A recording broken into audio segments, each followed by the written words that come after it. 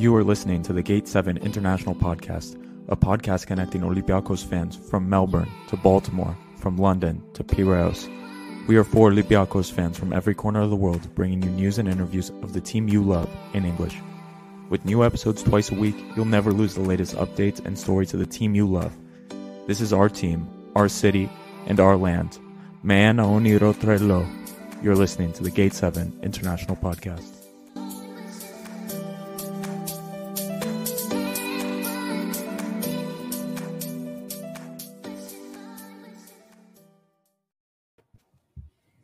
Welcome to the Gate 7 International Podcast, your official source for all things Olympiacos FC and Greek football. My name is Peter Thompson. Sorry if I'm going to be a bit of a emotional. We've just witnessed quite a bit of a game here. I'm here with my co-host, Adi Bouloubasis. We are going to chat a little bit about some transfer stuff. We're also probably going to end up talking a little bit about the Euro Cup that just ended. We've just witnessed one hell of a penalty shootout. It is confirmed not coming home, as you can see from the background here.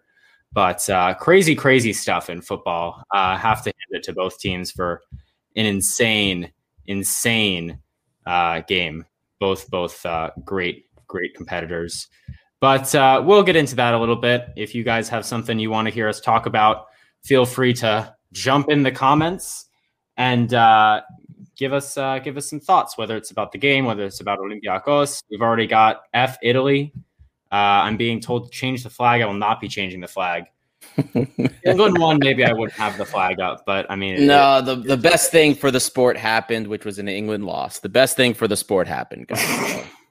That's we'll get into that a little bit. I feel later, a little bit bad for Costa, so I'm gonna not, I always say, like, I got what I wanted already. I'm not gonna be, too boisterous here, but tears, the English journalist tears do taste good. That's all I'm gonna say about that. Anyway, a few intro notes, as we always do have. Remember, everyone, we have a friendly coming up for Olympiacos. This one's against Galatasaray. If you missed the friendlies in Austria, which were a bit hard to get your hands on, to be fair, they will be available on Mega. So, or the Galatasaray friendly will be available on Mega. So that one might be a bit easier to watch, and we'll probably see a pretty strong team, at least for the first half. So it might be worth tuning in, seeing what we're going to be looking at with Olympiacos next season, and getting a preview at some of our new players. Additionally, Philip Vonk, the head coach of Olympiacos DC, will be coming on next weekend, Sunday, July 18th, to chat about the Olympiacos DC Academy, what the project is about, coaching philosophy, all that fantastic stuff.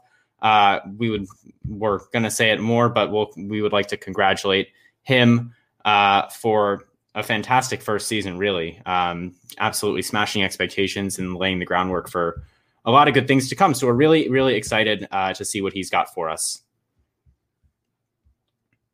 And then I believe we also have a note about AHEPA, Adi's favorite organization for promoting Greeks and Hellenism around the world. Boys and girls, well, actually, AHEPA technically is for guys. The girls' organization is Daughters of Penelope. So either one, check out your local chapter. Go to hepa.org if you guys want to do something or be involved in any type of diaspora volunteering or things that go on to support the motherland. Check it out. Go to hepa.org or DM me if you're trying to look to find where a chapter could be for you. Hit me up and I'll help you find that. There you go. You heard it here. Additionally, we would like to say thank you to our sponsor, Piraeus International. Piraeus International has been helping Greeks ship to and from the motherland during COVID-19. Shipments to Greece are going out from Baltimore, Maryland every month. Fill any large U-Haul box, 18 by 18 by 24, send it to our friends in Baltimore, and it will be shipped to the port of Piraeus for only $50. Better yet, fill any large wardrobe box and send it for $100. Give them a call at 410-675-4696 or send an email to sales@piraeusintl.com. So we've got a little bit of Olympiacos transfer news. We'll jump into that stuff. If people want to hear about the Euros, we'll talk about that as well. But I mean, the first one, maybe we can talk about Adi, and the name is Marcus Edwards. Ironically, this is an English player, although he's not playing in the Premier League or anything. He's playing in Portugal. And he's currently with Guimarães, Vitória Guimarães, which, if you'll recall, is the team that we bought Pepe from. It is also one of the teams that Pedro Martins previously coached at. So maybe this is just being speculated because of the relations with the club, and it's sort of just like Greek press, boosting stuff up. But he's a talented young winger from England. To be honest with you, Adi, partially because of the English tax, as I like to call it, as well as just the fact that he's young and he is very good. And he came from the Tottenham Academy, I believe, if I'm not mistaken. I think this guy's out of our price range, to be honest. Yep. I'm not really taking this too seriously. Nope. But of course, it's the type of thing that gets in the English press. A talented English player. He's boys with Marcus Rashford and all the young English guys that were on the pitch today. So it's definitely, the type of rumor to get the attention of the Greek press, but I don't really take it that seriously.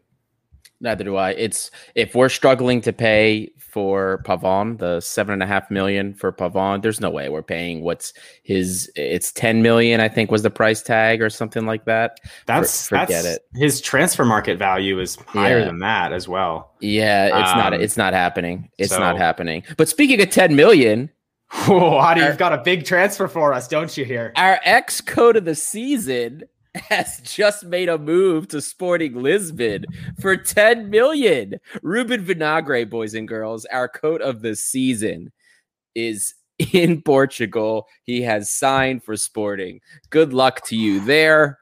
And I hope that they don't have to witness what we witnessed in Greece. I saw they tweeted something out and they were like, the lion is here. And I think we all had a good laugh about that. I Hilarious. think it was Lambro, or maybe Lambro through the official account posted like a little stuffed lion.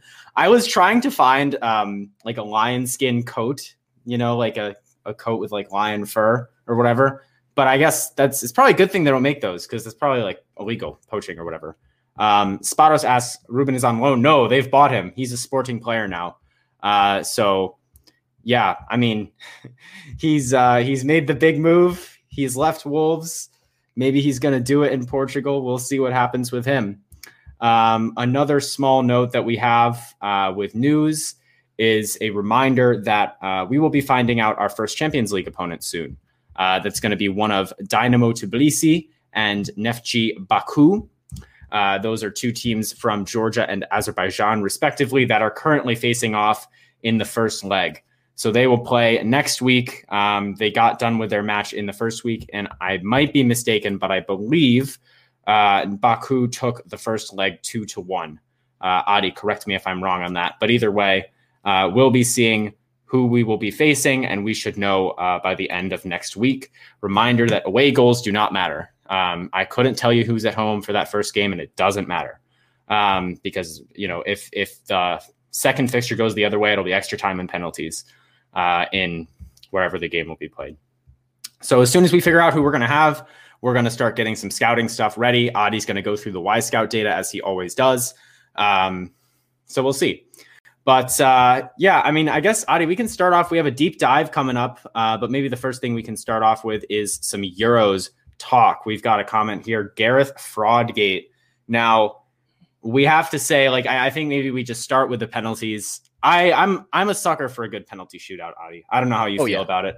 I think we can all acknowledge it's a bit of a coin flip. In terms of deciding who's actually the better team. Maybe it's not the best tool, but damn it, if it doesn't get your blood pumping, oh my goodness.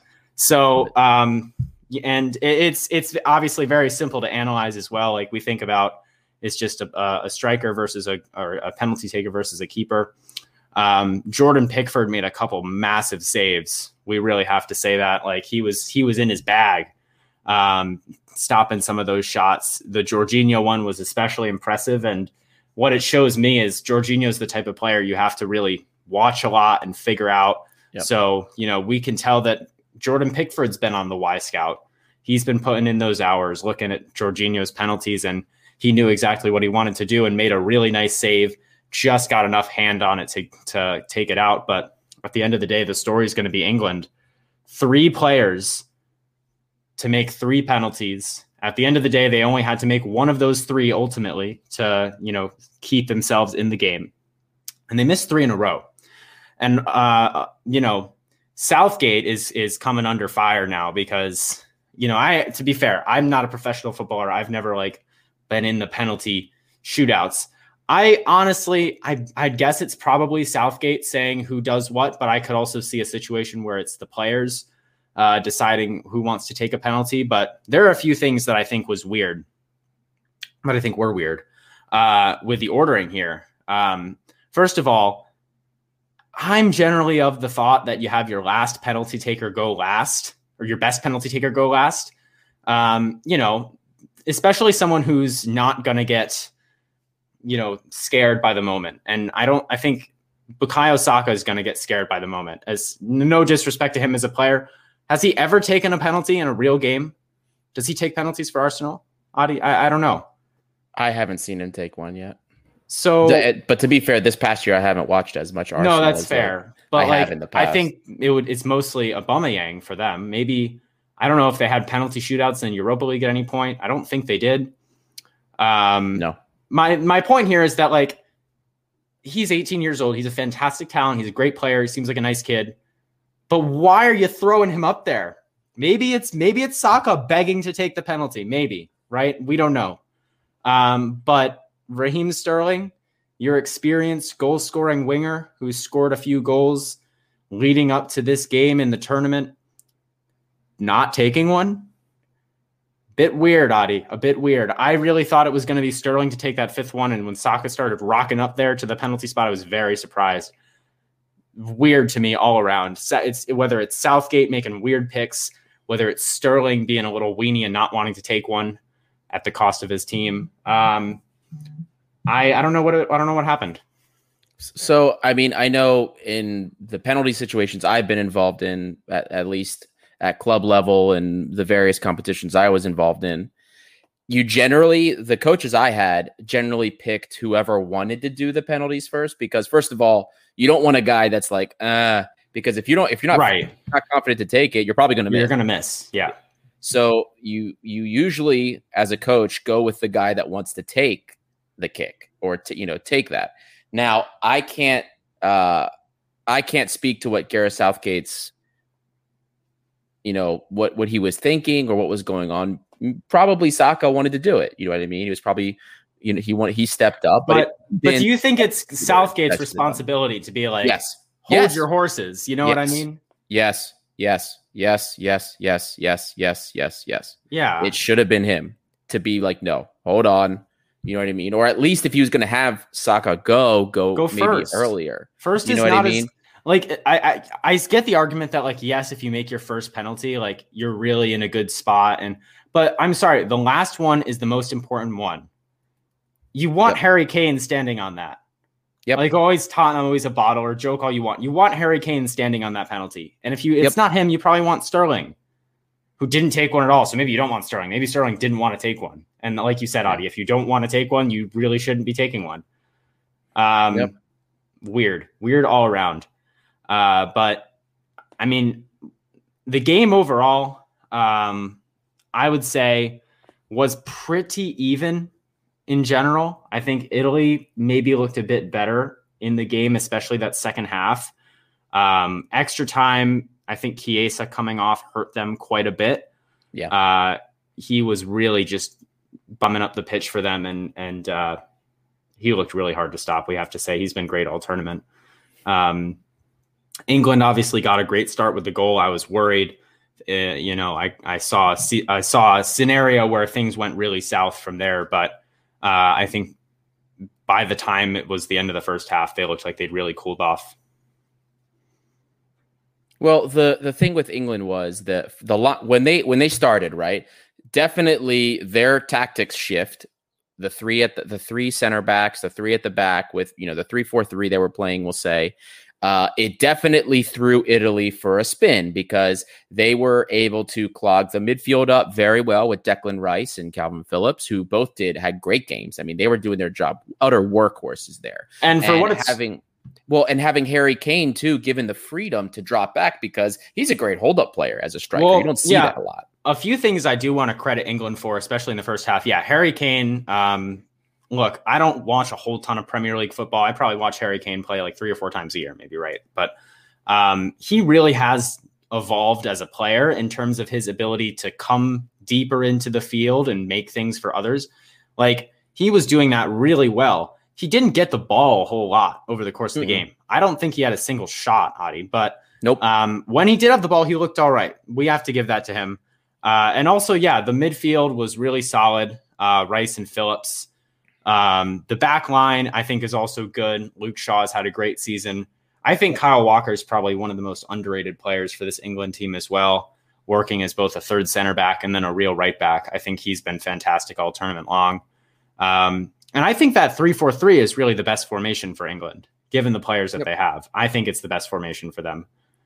Yeah, I mean, look, it worked in the beginning. They definitely had Italy off balance. They got that goal. Maybe a little bit of luck there with the deflection off the post, but whatever. It happened. It was a great play. Shocking defending from Italy. First of all, Emerson is no Spinazzola. How did he last the whole 90 minutes? I cannot believe. And the thing is, like, once again, I'm not an expert on like these clubs. Like, if you don't play in Greece, I probably don't watch you play that much. But surely Florenzi like could have come in and done a job. I didn't even know he was in the team. Well, Emerson was tragic. But remember, Florenzi was injured after that first game, and they probably were concerned. He came in at the very end. Right. Yeah. So, okay. Fair enough. I forgot about that. I mean, look, it was tough. Emerson grew into the game, especially in the second half, a lot better. Well, but he was fine tragic. Attacking, he's fine. But he was tragic defensively. Absolutely tragic. And then for once that initial shock wore off and the half wore on, England just seemed okay to pack it in and just sit, and they let Italy get on the ball. And Italy then, once they got the taste of possession and moving the ball around, the mistake Italy made was trying to force the ball constantly down the left side of the field. They were forcing it over there, and I mean with guys like Verratti making runs, Insigne, and even Immobile. But Immobile had a tragic game. Yeah, I was disappointed, to be honest. So horrible. Really disappointed. And what they should have been doing, and they did, and especially towards the end of the first half and in the second half, was, look, right now, the guy that's making the most happen is Chiesa. Chiesa could almost not put a foot wrong. I mean, he was making great moves, really, really, really threatening the English defense, and they then were sticking with that. When he got hurt, it was like, all right, well, who's going to step up? Who's going to be able to do that? Do what he's doing. Some of the changes that they made, I mean, look, I think Italy was playing for a penalty shootout at some point, because you could definitely as soon as Chiesa got hurt, they were. I mean, it was like Costa was saying in the group chat, just from the outset, Donnarumma's a better penalty keeper. Of course, as soon as he said that, that's when Pickford makes his first block. I was like, you jinx. But anyway, so that the game plan, like, I will say that Gareth Southgate at least got those tactics right and caught Italy out. But I do find it ironic, and I texted this right before the penalties and right before extra time started. I find it ironic that England plays with 5 defenders and packs the box and parks the bus with less than 30% possession during the game. And it's tactical genius. It's ingenuity, innovative. But Greece does it and wins a cup against not just like mid-table countrysides. England, not England just Czech Republic. England had a cakewalk. Greece had to play all the good teams. Greece played the top teams at the time, not just in Europe but in the world. Okay, and we won the Euro Cup. So the utter hypocrisy just was from Ian Darke was mind-boggling. Not that I'm saying Ian Darke negatively comments towards Greece, but hearing that and hearing them talk about this tactical ingenuity from England, when all we heard when Greece won the Euro was that we were destroying the game. That's absolute bullshit. And it's ridiculous. If England had won this, I would not have allowed any pundit or fan to say anything negative about Euro 2004, because you can't. So in the end, like I said, the best thing for the sport happened. England lost, because the last thing we needed was their pundits, their media, their fans to be even more pompous than they already are, having won almost nothing. But anyway. I mean, Adi, this is why I root against them. And this is why I'm not surprised. Like, this is the same people who say things like, oh, Olympiacos would be just good enough to stay up in the Premier League. Yeah. And like, oh yeah, Bouchalakis, he was an average player in the championship, probably not very good, probably can't do it for Greece. Like all of this crap.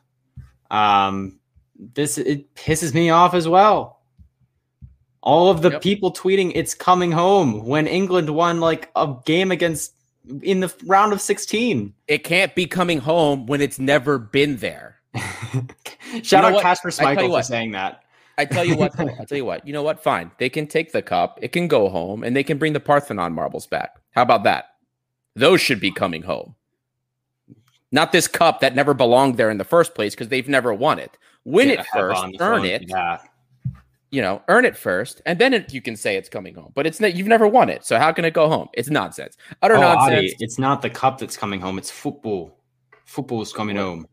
Yeah, whatever. It's coming home. The game, it's coming home. Yeah, and you know what just came home to them? The Golden Butso did. So they can have fun. They can enjoy that. The Golden Butso very much did come home to them. There was a really sad statistic that they posted before the game. The nonprofit organization, it's a domestic abuse nonprofit, and they posted that when England plays in the country, domestic abuse goes up 26% when England plays, and when they lose, it goes up 36%. So, God, horrible statistic. And now with that in mind, like the one thing I thought about when England lost was shit. That's another like 10% of domestic abuse cases. That's like a 10% increase in those cases tonight because of that. It's a terrible statistic. I hope that is false and very much overstated, because if that's true, that's disgusting. England fans, but anyway, just go to bed. Yeah, just go to bed. Also, they closed our fellow colleagues, I'll say, in the podcast network. One of them has a sister that was working in Wembley for the game. And she had mentioned to him in a text that they were shutting down within a 5-mile radius any licensed bar or alcohol serving establishment as soon as the final whistle was over. That was it. Done. Everybody had to go. London would have I mean, it might still fall tonight, but like London would have fallen if England won. Like Big Ben would have burned down. Like, Jesus. Did you see the videos of them storming? They didn't have enough stewards. Yeah, it was crazy before the game as well. Like they said that it was like 75% capacity. I'm pretty sure every seat in that stadium was full. Every single one. People definitely stormed their way in. I'm glad. Well, I only saw like a couple people were hurt. Thank God it wasn't more. Anyway, that's not much you can do about that. Hopefully there were no more people that got hurt. Anyway, all in all, don't want to take away from what we did see in the Euro Cup final. It was a good final overall. It was very entertaining, and the drama towards the end, especially with the penalties. I'm still like my heart is still racing from watching that. Lovely, lovely, lovely. And I hope the World Cup has the same drama. Anyway, just without England involved, preferably. Exactly. Or if they can keep losing. Like, I don't ever want to see them win anything in my life until I see a big dose of humble pie from their pundits and fan base. And that's not coming because. Yep, I'm waiting for the Steve Pearce. Like, I'm waiting for the. You did it again. Steve Pearce is an Orioles legend. I mean, sorry, Steve. Oh my God, amazing pinch hitter. Don't disrespect that man. James Pearce. I do it every time. I'm waiting for the James Pearce nonsense. James Pearce going to be like, they should have left Jordan Henderson on. Yeah, Jordan Henderson, the like kicking it out of bounds merchant, like doing nothing good for anyway. Ridiculous, absolutely ridiculous. Yeah. Well, Adi, on a lighter note here, I think you've got a deep dive for us. I do. And it's not just any deep dive, because, sometimes we do deep dives when it's like, oh, the news is heating up. But this player, he's in Greece. We have the patented pictures with the Olympiacos mask in the airport. Lambro, unfortunately, could not make it. He was watching the Euros with his friends, and we do not blame him for that. But it's Tomas Vaclik, folks, a player that we saw in this tournament, played very well for the Czech Republic, coming to us on a free transfer from Sevilla. He's in Greece. He's going to be playing for Olympiacos. Sa's departure is all but official, it seems, at this point. But Adi, I'm going to let you get into it. You've got a big old deep dive for us, and it looks like you've got some comparisons with Jose Sa as well, the player that's that correct. Replacing. Yeah, that's correct, guys. So Vaclik is here. He's going to be obviously our new number one now that Jose Sa is leaving. There's been a lot of talk about him before we actually brought him in, and I wanted to definitely. I'm not as good with deep dives with goalkeepers. Again, guys, you heard Nico Poledi in the interview. Goalkeeping is a different animal compared to the field position play. So hopefully, I did my best. I'm relying a lot more on the data here. I watched the film. But again, I'm not good at judging because I never played the position. I'm not good at judging what is and isn't comfortable in certain situations. But there was a lot of concern. I don't want to say a lot, actually. Most people were really positive about this. We did have a handful of people that were concerned about the Vaclik transfer, both in the English and Greek social media circles. So I'll just get right into it. So Vaclik, we're looking at 188 centimeters tall, 6'2". He's got a wingspan that's comparable to about the top third. So he's got a pretty large wingspan as well, comparable to about the top third of wingspans among goalkeepers in Europe. He weighs about almost 190 pounds, 187 pounds, which is 87 kilos for the metric folks. Anyway, when it comes to data, you guys watched him in the Euro Cup. He was fantastic. He was great. So his total data just for the Euro Cup, 18 total shots against, 14 saves. He allowed 4 goals. 11 of those saves were reflex saves. Now, what is a reflex save? A reflex save is literally a save in which the goalkeeper has to make a save either at very close distance or has about less than a second of reaction time to make a save. So most of the shots against him required reflex saving or reflex action to save. So you like to see that. His expected conceded goal metric, so the expected goals that we'll say is proper for him to have conceded, 5.5. He only conceded 4, so he was under. We like that metric. It's good. That means he's saving more than he's allowing in. He had 7 exits. Exits, that's a metric when the goalkeeper leaves his line to either make a save, deflect a cross, a corner, things like that. So he had 7 of those, and he was averaging almost 3.5 shots per game against, which is one of the higher average shots per game against in this tournament. So he saw a lot of volume against him and did well to bat it out or save against it. While he was playing for Sevilla, we all know that last year he didn't really play that much. He played, I think, like 1,300 total minutes, so he didn't play many games at all. 24 total shots against him, 8 goals conceded, an expected goal conceded metric of 8.7. So he was still under that, just slightly, but under it still. 16 total saves and 8 reflex. So half of those were reflex save. Again, 7 exits, but averaging almost 4 shots against per game. So again, the volume is high. When he's in goal, he's been seeing a lot of that. So he's not just sitting there playing for a great team that's always on the ball. He's used to pressure. He's used to getting it against them.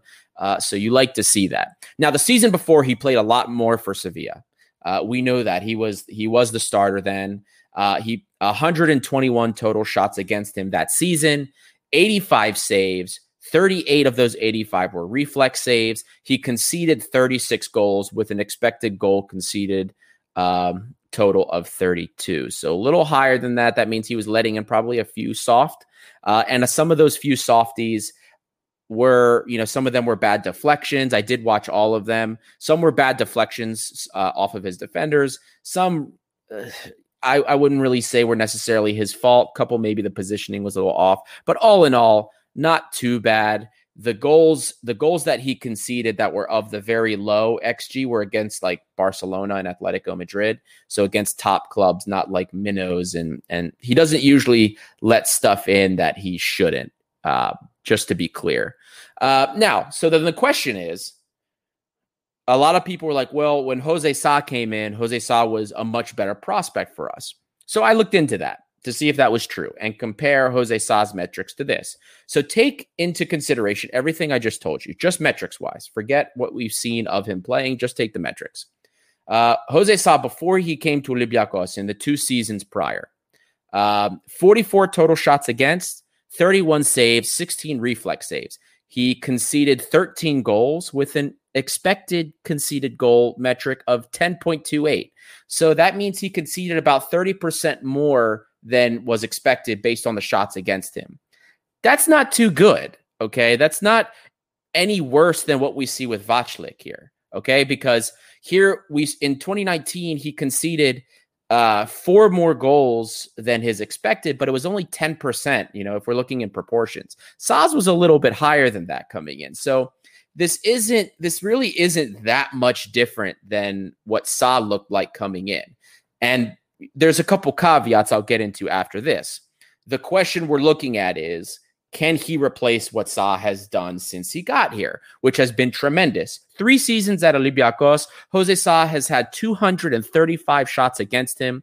He's made 189 saves, 88 of those reflex saves, conceded only 45 goals in those 3 years, with an expected conceded goal metric of 64.32. That means the number of opportunities should have tallied 64, but he saved 19 more than he probably should have. So the question is, based on what we've seen, is Vaclik going to translate? Are we going to see that? Well, when we brought Jose Sa in, it was similar to what we're seeing now with Vaclik.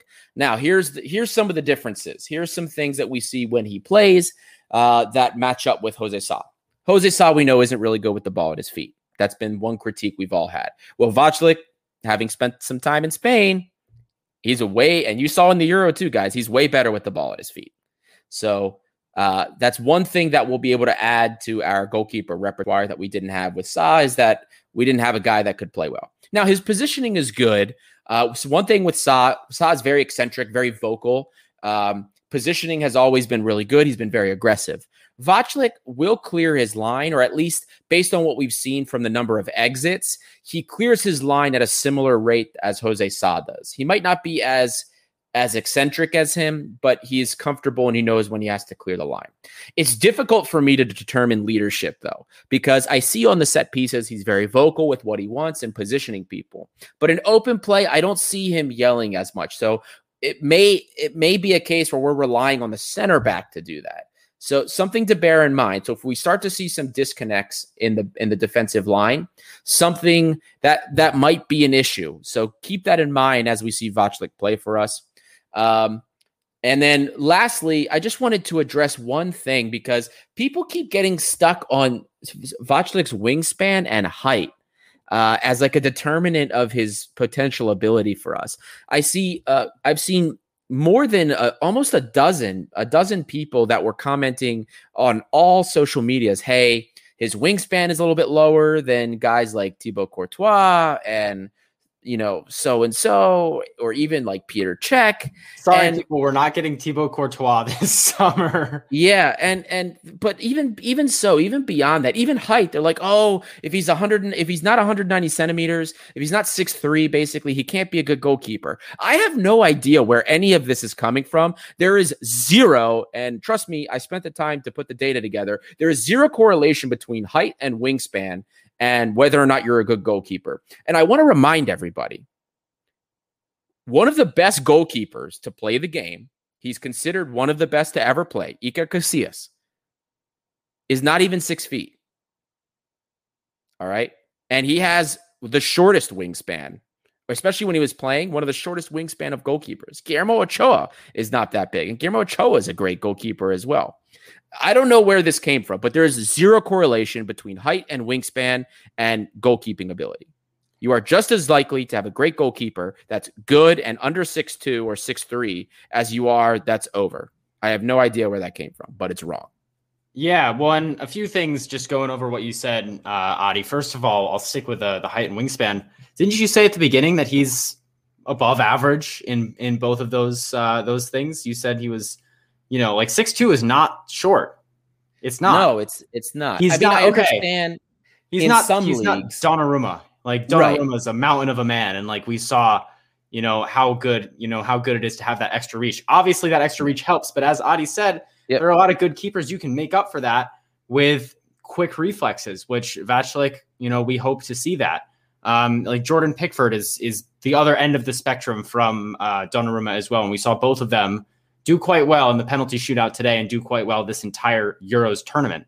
Pickford's by goalkeeper standings, he's a runt. No disrespect, but he's a runt with T-Rex arms. We have to say that.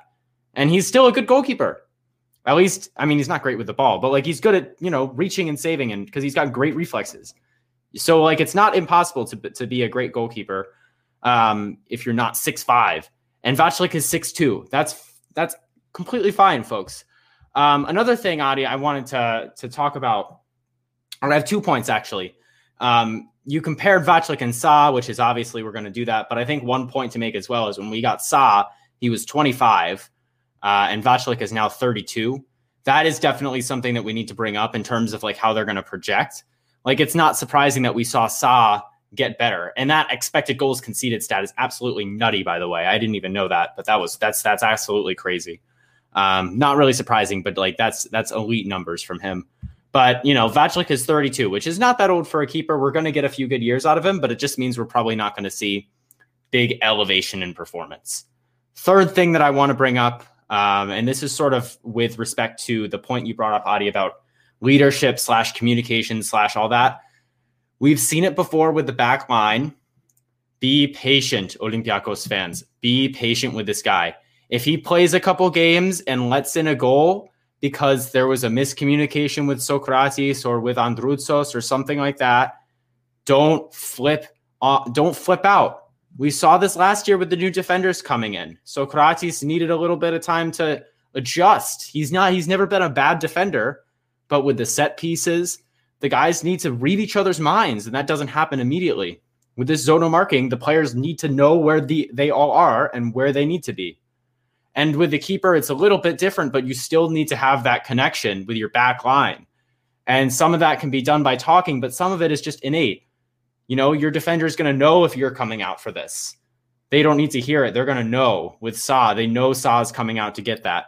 That has to be developed, especially if Vaclik is maybe a little bit less aggressive. Sa's an above-average aggressive keeper. He likes to come out, sometimes even when he shouldn't, and knock that ball away, which is not a bad thing. It's much better than being afraid and, getting stuck in no man's land and conceding a goal. But Vaclik is going to need to adjust. The defenders are going to need to adjust to playing with him. So if he eats a couple weird goals on set pieces or something like that, when the ball is sort of rolling around the box and ends up in the back of our net, don't lose your shit. It's going to take a few games for him to get integrated with the team, and it's completely normal. And we saw it last year with the set pieces. It's not a long-term problem. Yep. No. So we're going to have some patience, but fortunately he's coming early, so he's going to be coming a little bit early on, and he should have plenty of time. Well, yeah, that's what I mean. So he'll have plenty of time to gel with the team, to communicate with the back line, or at least learn how to communicate with the back line. And I don't think that'll be too much of a problem. I mean, we'll see. We'll see what happens going on. But I always do this with the deep dives. Am I positive on this guy? Do I think he's going to pan out? Yes, I'm positive and I'm going to echo something Costa said on previous podcasts and in our group chat. I think at the very least, he even if he's not, let's say, better than Jose Sa, he is at the very least there. We at least moved laterally with this. Even if we didn't get somebody that's better, we got somebody that's just as good, with the caveat that he's better with the ball at his feet. So, and Adi, I think it's as good as we could expect. Right. And so I think I know what you're going to say, but usually we do the deep dives and the player hasn't signed yet. But, you get the question of, Adi, do you sign the player? Do you want him to come in at this price or whatever? He's on big wages. He just had a good Euros, but I'm pretty happy with this one. What do you think? Yep. So we still haven't gotten confirmation what his actual wages are. Yeah. But even if we do pay him more than we've paid any other goalkeeper in the past, let's assume it's that stupid sky high figure of 2.5 million. Let's assume it's that high, which I don't think it is. I think it might just be 2 or close to 2. I think it's worth it because we're pushing as a club, as a team. We are pushing beyond the limits of what Greece has right now. Despite what AEK, PAOK, Aris, Panathinaikos are doing. Our sites are Mount Olympus, guys. They're down here. We're looking at the Corifí. And that's the truth. In order to do that, and in order for us to really cement ourselves and continue growing as an international club, an international brand, this is the type of thinking we have to have. And we're not talking about, spending money on transfers. No, these aren't mutually exclusive things, okay? You can make good transfers, but still have a sustainable budget. And we do. We have a sustainable budget. We're getting great deals for players. He's coming in on for a free. We might pay him higher wages, but we're not paying a fee. So you take one with the other. And this is the type of business we have to do. We'll probably end up selling him off, and that's it. That's what we got to do. And that's exactly it. I mean, we're going to get money in for Sa, plus a sell on potentially. That's another, question. Even if the money isn't what we want, we talked about this on previous episodes, like we want more than 10 million, whatever. We can basically reallocate that to pay off Vaclavic's contract, or a good portion of it. The traditional way of thought would be you allocate that to sign a goalkeeper, and you say, okay, we just got X dollars for Sa. We're going to spend that on a new player. It's just sort of different. It's like an FM. You drag the little budget bar over a little bit over to wages. It's not a big deal. It's very easy to do. Yep. And it seems like we knew that. Like, a free transfer is a good bargain. This is a player with an international resume. People know who he is after this tournament. I think it's really good. I like this move a lot. I think for both, people knowing the club and also as a player, I think this is really good. Yep, I agree 100%. Look, guys, we have made some pretty solid moves. Like, forget the Tiquinho injury, bringing in Vaclavic, looking at some of the other players we've been, bringing in, like, I should say the introduction of Markovic, who looks like he's going to be a part of the team. Chumic. Look at what's coming together. Some of the youth products. Apostolopoulos, I don't think he'll be part of the first team this year, to be perfectly honest with you, which is why we're looking at a left back. It's these moves that we made 2 years ago, and they're now coming to fruition. They sort of go under the radar. I mean, not for people like us, because we're like, Markovic breathed in Serbia today. Let's do a deep dive. But like, like, this stuff has been in the works, and we're probably going to, we've signed a couple players this summer that you might not hear about in the first team this year, but then they're going to pop up in the future, and it's going to be like, who is this guy? And we can sell him on for 8 to 10 million euros. That is Marinaki's masterclass in terms of economics, in terms of business, in terms of sustainable transfers and wages for the club.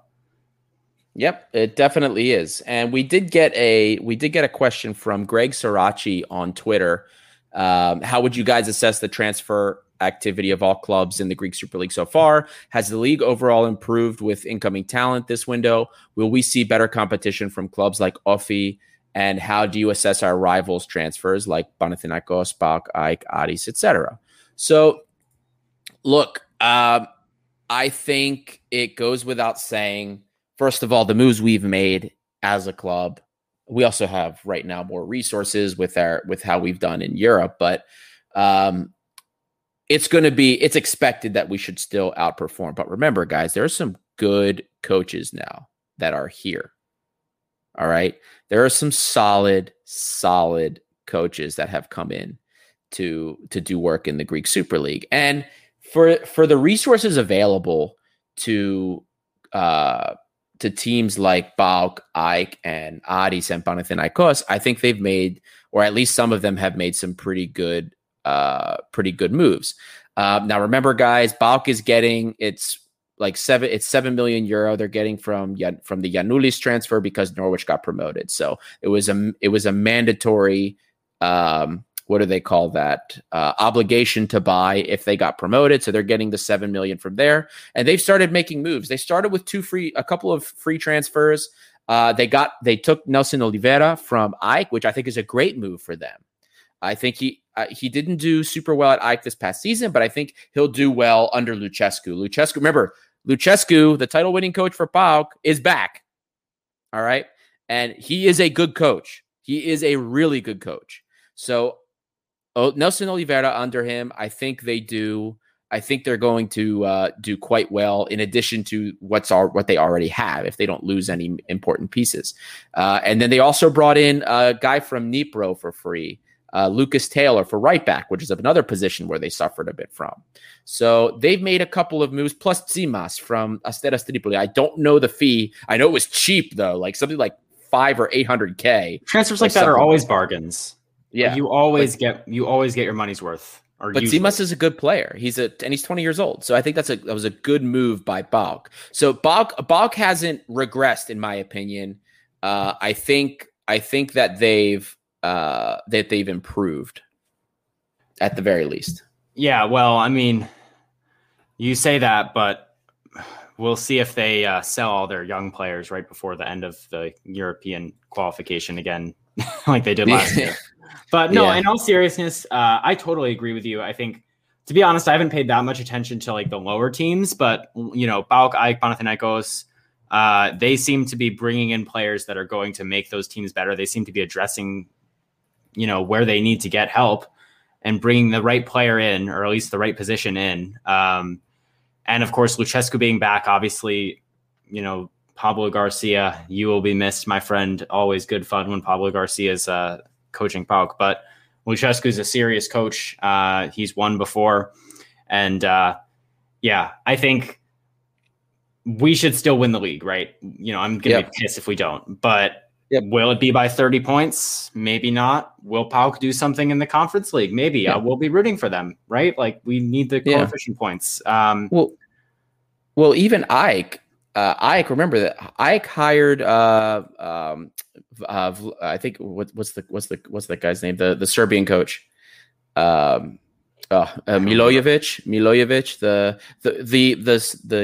the Red Star, the old Red Star coach, I think it was, and he's also a good coach. He's not a bad coach either. And they made a couple of interesting moves. They brought in the Volos center back, Gerasimus Mitoglu, 21 years old, guys. And he was pretty good.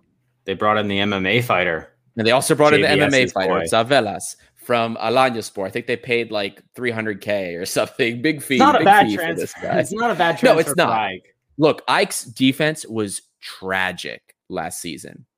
Okay, Lambro. Lambro coming in here. I thought you were supposed to be sleeping, buddy. Anyway. And when Italy wins, you do not sleep. Lambro's staying up all night, baby. Yeah, AEK has a huge history of choking in finals like the English. You're not wrong. But look, at least they're addressing things that we've pointed out that were lacking for them in the past. They had a good core. They're not losing most of the core except for Oliveira. Okay, they lost Oliveira. They lost Kristicic, the center midfielder that who now is at Red Star, by the way. But he was a solid midfielder to start off. But then things kind of, we'll say they didn't really work out. They had that winger Daniele Verde who they let go, or no, they didn't let go. They sold him for like 500K or something to an Italian team. But the moves they've made, they picked up another defensive midfielder, the French guy, Letalèche, or however you say his name. Solid player from Montpellier. Definitely not a bad pickup. And then besides Zavelas and Mitoglu, they got a new goalkeeper that they actually paid some money for. I mean, I think about €1 million. Stankovic from Salzburg. I think but no, sorry, it was the Austrian Salzburg, not Germany. So a solid pickup for them. So AEK has made the moves where we said in the past they should have been making the moves. Remember, they have a strong core. They have solid midfielders overall, right? Starting with Galanopoulos, they have good wingers. Look, Albanese had great energy, especially towards the end of the season. Levi Garcia, arguably one of the best wingers in the league. If you know what I mean? That's another. And then Karim Manzarifard, a top finisher as well. Good signing. Yeah. So they have a good core. They just needed to fix the defense and then also get a new goalkeeper. So I think AEK has made some positive moves again, even with Zavet. Like they basically have a new center back duo because they got rid of what was that guy's name? Chigrinsky, I think. Well, They he still was have. ancient. Yeah, he was ancient. And so, but you know what? The one thing that I still think is kind of dumb that they got rid of Vasilatanopoulos, and he's now at Atromitos, and he was like the only right back that was worth anything there. But for It's a some good reason, transfer for Atromitos, we have to say. yeah, I don't know. That's good a for him different as thing. well. He's been But overall, loaned out to every like country in Europe by Ike for like the last 10 years. He's finally got a team where he's probably going to be able to sit and play and, you know, compete for to stay up in Greece to get in that top 6. So good for him. But yeah, I think Ike have done reasonably well. Once again, it's the same boat as Pauk, where it's like you're gearing up for Conference League, it looks like. And, you know, I want to see something serious. Let's see it. Not expecting a whole lot, to be honest. You know, I'm expecting them to be more competitive with us. Probably going to be harder to go as long as we did without losing a game this year. We're probably not going to win the league by as many points. But we got to see it in Europe, man. And maybe we will, and it'll be great. I really don't. I know Lambro like tries really hard to care about the coefficient, but at the end of the day, he just hates Pauk and Ike so much, which is completely fair. But like honestly, if these lot can beat a couple teams in Europe and do their thing in the Conference League, like this type of setup is made for teams like Ike and Pauk to pick up some coefficient points. So really, hopefully these moves translate into something. I am bordering on optimistic, but we'll see. I'm not going to go into Panathinaikos because they're not involved in a European competition, so I don't really care, even though they're our rivals. But Aris is the one I'm worried about because Aris had a team that competed and looked good. I mean, you know, their fans, as Lambro brought up, might be, you know, they always think that they should be competing and they should be doing something at least for the league. And they did. They had a nice core. Okay, they in the beginning they lost. They tumbled out of Europe against Kolosko Valivka, which was disgusting and disgraceful. But they started to put it together during the year, and the moves we're seeing from them not so good. They brought in a new goalkeeper from Portugal, Denise or something like that. I don't know anything about him. 34 years old. They brought in a right winger from Dynamo Zagreb, who's almost 30 years old. He's got an interesting name. I don't know nothing about him. He's at Harjovic. They promoted a couple kids from their academy. Some Greeks, like to see, because they didn't have too many Greeks playing for them last year. Martinez, is he promoted? They signed Martinez, but I don't know if he's part of the first team, to be honest with you. I haven't. Again, we'll see more as time goes on. I don't pay attention to their tryouts, but I haven't seen mention of him almost anywhere. Then there's some interesting that they sold Lindsay Rose, who was statistically with Y-Scout was the best center back in Greece. Remember, Lindsay Rose is a guy that doesn't do anything particularly well, but he does everything at least decent, which is why he won that accolade through Y-Scout. They also got rid of Tony Datkovic, played a good number of minutes for them, 27 years old. They sold him for pennies to the U.S. They sold him to Real Salt Lake in the MLS here. So Lindsay Rose, I think they sold for like $550,000, something like that, to a Polish club, Legia Warsaw. It's Robert Blackburn FC, you know. Yeah. But yeah, and so it's just interesting because actually no, Tony Datkovic didn't play for them at all. They loaned him to Cartagena. Yeah, I think in the second division. Hearing his name. Yeah. But yeah, so I mean, Rose is like arguably one of the most integral players to their team, up there with Bruno Gama. Yeah. And he can play as a center back or a right back. We've seen him as both. He has a weird knack for scoring goals when he plays against us, despite being a defender. Well, the big loss for them is Xander Silva, because they loaned him in. They brought him in from West Ham. Right. Loaned him in, and that loan's over. So is he a free agent now, though? Or is he just going to... No, I think he's still... I think he's still on contract. I can probably pull it up here. They should really try to extend him, because he's like 24 years old. Surely West Ham don't really want anything with him anymore. So Y-Scout has him under contract until next summer at West Ham. So he's still under contract. They should try to get him for another year and then get him to stay permanently on a free. That's what I would do. Yeah, I mean, he was a solid player for them. So yeah, I mean, look, all in all, I think that Ike and Balk have gotten better, all things considered. Now, if Balk loses, I don't think they're losing Solis, to be honest with you. I don't think he's going especially for the money that everyone there thinks they're getting. I don't think he's going. I think he's going to be in Greece for one more season, which is good for them. But they also still need a new striker, unless Oliveira is going to play that role. Do it for him, probably. I think that's probably what they have in mind, because maybe Kremenchuk is gone. He's gone, yeah, and he had said on social media he wasn't going back. Yeah, not that he didn't want to, but I guess he was just going back to his club. So I mean, we'll see what happens. But so far, I think that both Ike and Balk have made improvements.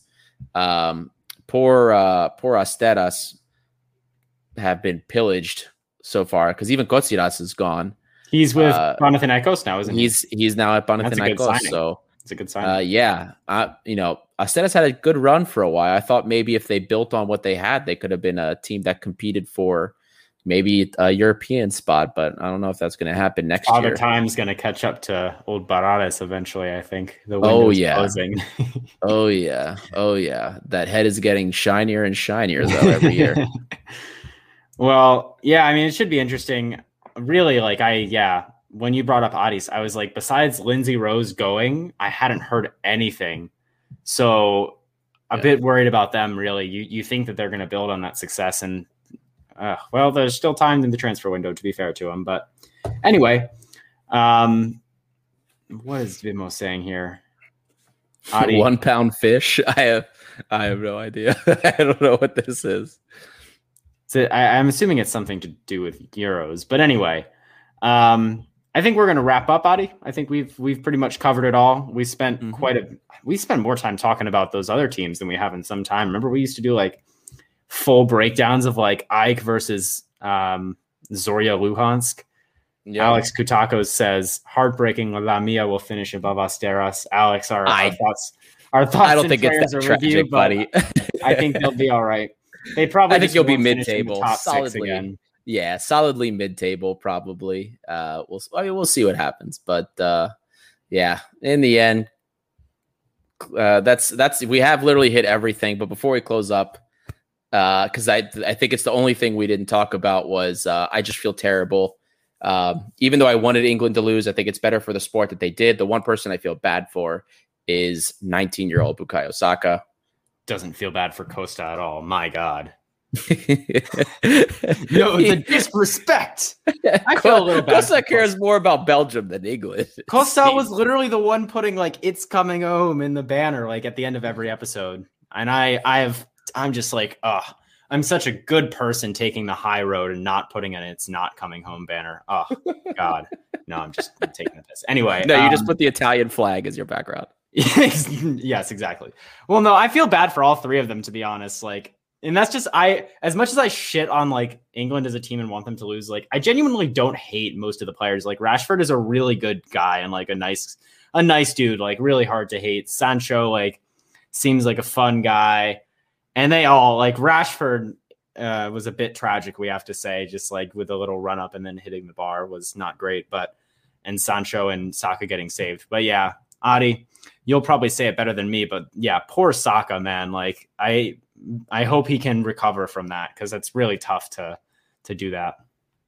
Yeah, it really is. And also the social media stuff right after the game, the attacks against Rashford, like guys, just stop. It's the Daily Mail. It's literally like the Daily Mail writers, like from the burner accounts, like Rashford, we're gonna kill your family. We hate you. Yeah, like. The dude was relegated to the bench by Gareth Southgate, literally thrown on the field just so he could take a penalty. That's what I'm thinking as well. It's kind of hard to just walk on the pitch and take a tournament-altering penalty. I don't think it's as easy as like, oh, Marcus, you're going to shoot, you're going to take pens, go get out there. I don't think it's as easy mentally or physically as like they're making it out to be. I understand, like, you sub them off, but like it's a tough situation. Please, like, damn well people are going to send death threats to these poor kids' houses and stuff. Like, that shit can't be tolerated. As much as I want England to lose, like, it sucks to see it go out that way. In my perfect world, it would have been Harry Kane missing the penalty, and then I could have. Another comment from Demo here. Good on the England fans to boo Chiesa for faking an injury as he limped off the field to get subbed. Yeah, I saw some people saying like Chiesa, there was nothing there, like he flopped, and he literally like couldn't walk and had to come off the pitch. 3 Lions had 3 kittens take the PKs. Good leadership. So true. Sad. So true. But Saka especially, like I said. They loved Sterling. Sterling's only contribution was diving every time he got touched in the penalty area. He was diving all over the place.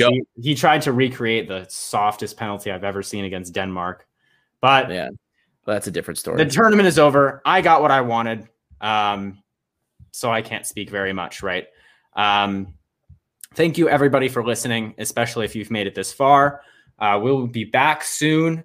The friendly is in a couple of days, so we'll probably talk a little bit about that. And then we have the interview with Philip next weekend, probably a little bit earlier than this, but we're really excited to hear from him about ODC. So enjoy the rest of your week, everyone. Hopefully you can catch the friendly, and we'll see you very soon.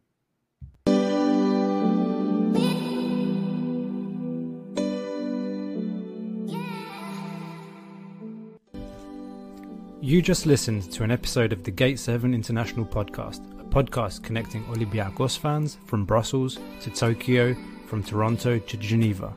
We are 4 Olympiacos fans from every corner of the world, bringing you news and interviews of the team you love in English. With new episodes twice a week, you will never miss out on the latest updates and stories of the team you love. If you liked what you heard, make sure to follow us on social media at Gate7INTL. Give us a subscribe on YouTube or even leave a review on all our podcast channels. Until next time, this is our team, our city and our story. Θρύλος είσαι, στο μυαλό κάτι μαγικό.